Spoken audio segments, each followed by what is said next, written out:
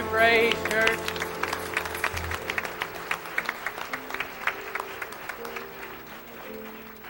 No matter what tomorrow brings, you know what? I may not know what tomorrow may hold, but I like this statement. I know who holds my tomorrow. Amen. Just this weekend, Brother Denver's son, Scotty, 41 years old, passed away in his sleep. Dustin called me and said, I need a big favor, Brother Scott. And I said, what is that? And he said, preachers in Ohio doing that youth rally. He said, I need you to go over and be with Brother Denver. His son's passed away. And went over there, and I'll be honest with you, I was chicken. I called Jonathan Beatty and got him to go with me. I said, Jonathan, can you go with me? He said, I'd be glad to. And we went over there, and we sat, and we talked with Brother Denver, and he was down. He said he was just so young. 41 years old. And he went on, and he was just broken. And then after we'd been there about 15, 20 minutes, he looked up at me. He said, Brother Scott, I need to look at the right side of this thing. He said, God gave me 41 years with my son. He said, I'll be thankful for those 41 years. You know what? That's a hard thing to say when they hadn't even came and toted him to the funeral home yet. He said, but I'm thankful for 41 years with my son. So no matter what tomorrow holds, let's remember to praise the Lord. Amen? If you have your Bible, turn with me to 1 Samuel chapter number 16. 1 Samuel chapter number 16. How many of you are thankful to be in God's house this morning? Brother Buchanan has done a great job all day long. He sure has. He's a little bit beating himself up, but that's okay because sometimes preachers do that.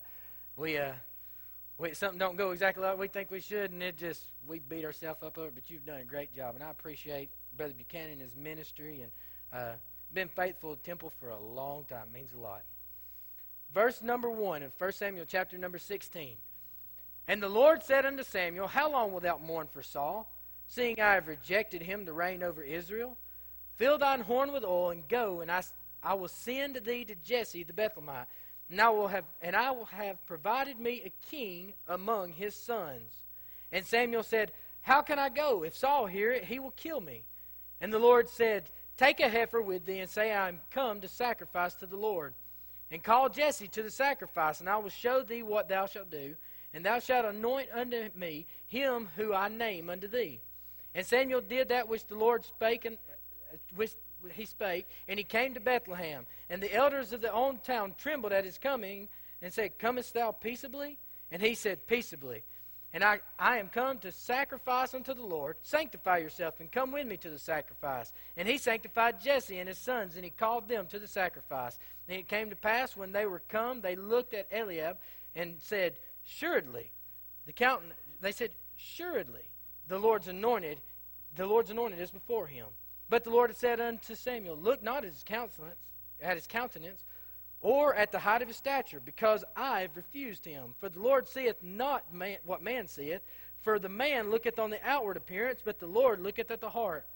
Then Jesse called Abinadab, and made him to pass before Samuel. And he said, neither hath the Lord chosen this.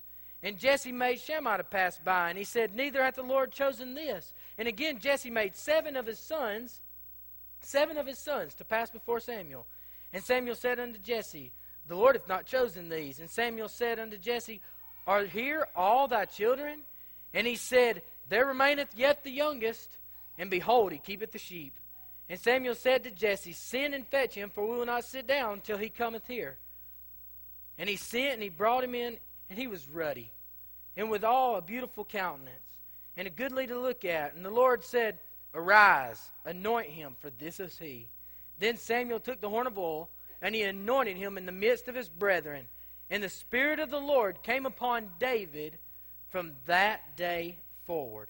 Let's read Acts chapter 13, verse number 22, and we'll be seated. And when he had removed him, he raised up them David to be their king. The him that is talking about they removed is Saul. It says when they removed him, he raised up them David to be their king, to whom also he gave testimony and said, I have found David, the son of Jesse, a man after mine own heart.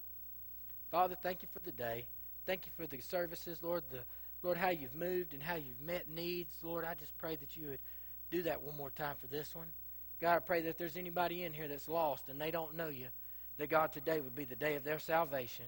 God, I pray that if there's anybody here that's away from you, that just feels like they need to get that relationship fixed and come back into fellowship with you, I pray today would be the day they do that. And God, if there's somebody here that's just brokenhearted, somebody here that just needs a touch from you, God, I pray that your healing touch would be on them. In Jesus' name we pray. Amen. You can be seated. A man after God's own heart. That's what the book of Acts said about David.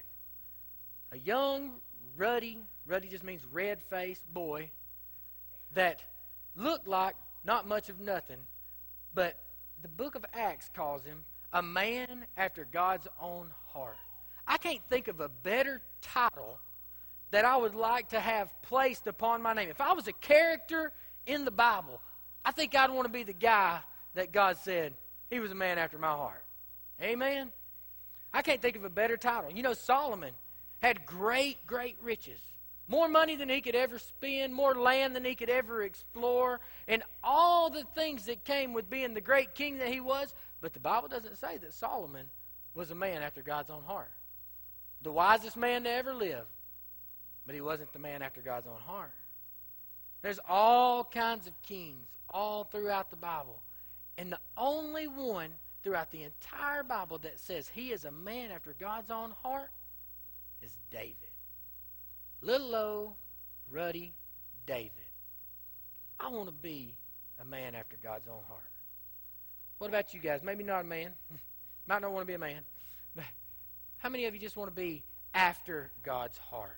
You want to seek God's heart. You know what happens if we seek God's heart? You know what David was saying by being a man after God's own heart? What he was saying was this: Lord, I want to give you my heart, and you put your heart in me.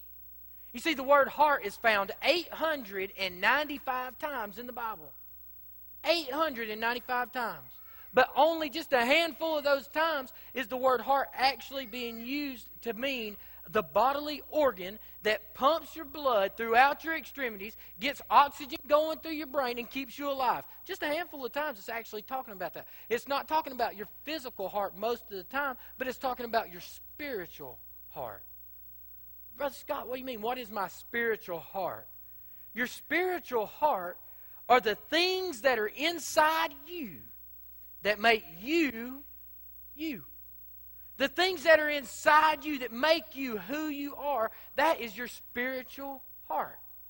So if you're compassionate, then that's one of the things that God has put in your heart, your spiritual heart. So that's your spiritual heart is your compassion, or your passion, or your strength, or your courage, your drive, your will. Everything that's inside of you that makes you, you is your heart. And David said, all these things, God, that you have placed, or that all these things that are inside of me that make me, who I am, I want to replace those things with your heart. All the things that are you, all the things that make you who you are, I want those within me. And he said, I'm a man. And the Bible says he's a man after God's own heart. I believe that every one of us this morning should seek after God's heart. Every one of us. There's no exemptions to this message this morning. It doesn't matter if you're lost, if you're saved, if you're backslid. Whatever your spiritual condition is this morning, you should be a person after God's own heart. It's God's will that not any should perish, but that all should come to repentance. And those that come to repentance live a life that is acceptable unto God, which is our reasonable service, because He wants our heart. Why does He want our heart? So that He could put His heart within us. So every one of us, we should seek after His heart, because there's so many blessings, so much favor, so many benefits of seeking after the heart of God. And I don't think there's a better example in the Bible than on the day that David was chosen king of Israel, and then the next chapter over when he faced Goliath in the valley. And I want to look at those two stories this morning, and we just want to look at the characteristics of a person after God's own heart. Amen? All right, the first characteristic that I want you to see this morning is the anointing that was ordained. The anointing that was ordained. You see, You got to remember, David was the youngest of all of the kids. Saul was getting sideways. He was acting all goofy, and God told Samuel, I want you to go down to Jesse's house, and I want you to go before Jesse and tell him to bring the sons out, and the one that I tell you is going to be the king, he's the one that's going to be the king. Now, so Samuel says, all right, well, I'll do that, but how am I going to do it without getting killed? Because if Saul finds out I'm going down there, he's going to try to kill me. So he told him, take a heifer and go and sacrifice it and invite them all to the sacrifice. So he does just that, and he gets them all down there.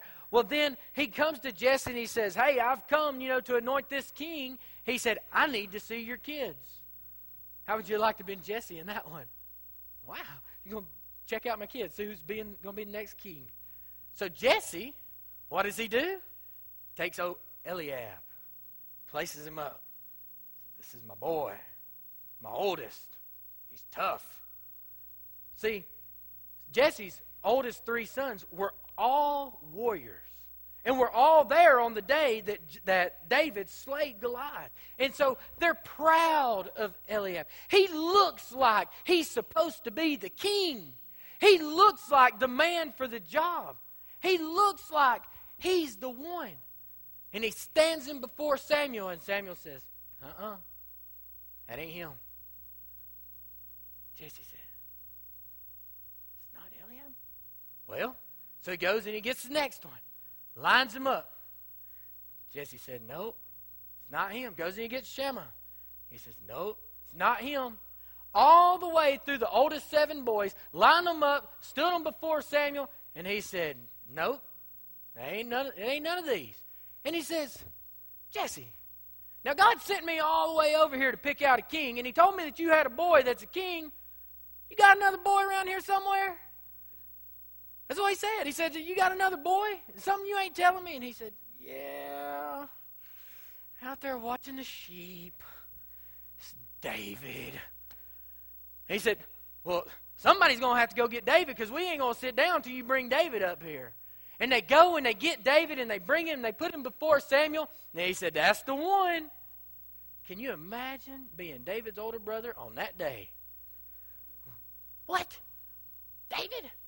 I mean, he's cute and all, but he's a runt. That's what the Bible said. It said he had a red face and that he was pretty to look at. But he is a runt. The runt of the litter. He was a chihuahua. He said, are you serious? David? This anointing that was ordained, it was an unlikely anointing. An unlikely anointing. Everybody thought it should have been Eliab. If we would have been there and we would have been in the